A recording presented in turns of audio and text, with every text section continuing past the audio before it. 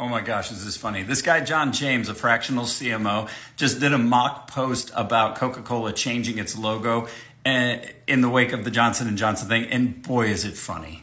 So here's the post, which begins with this long diatribe list of all of the positive support comments that come from the pundits in the industry, which I have to assume are mirrored or slightly changed from the things that were behind the Johnson & Johnson. And here it is in all its glory, the change from the Coca-Cola logo that has been in existence for the last 131 years to the supposed new logo that was going on. Clearly, this is a spoof off of what Johnson & Johnson just went through. But what really got me and what cracked me up about this whole thing was the more than 370 responses that have happened.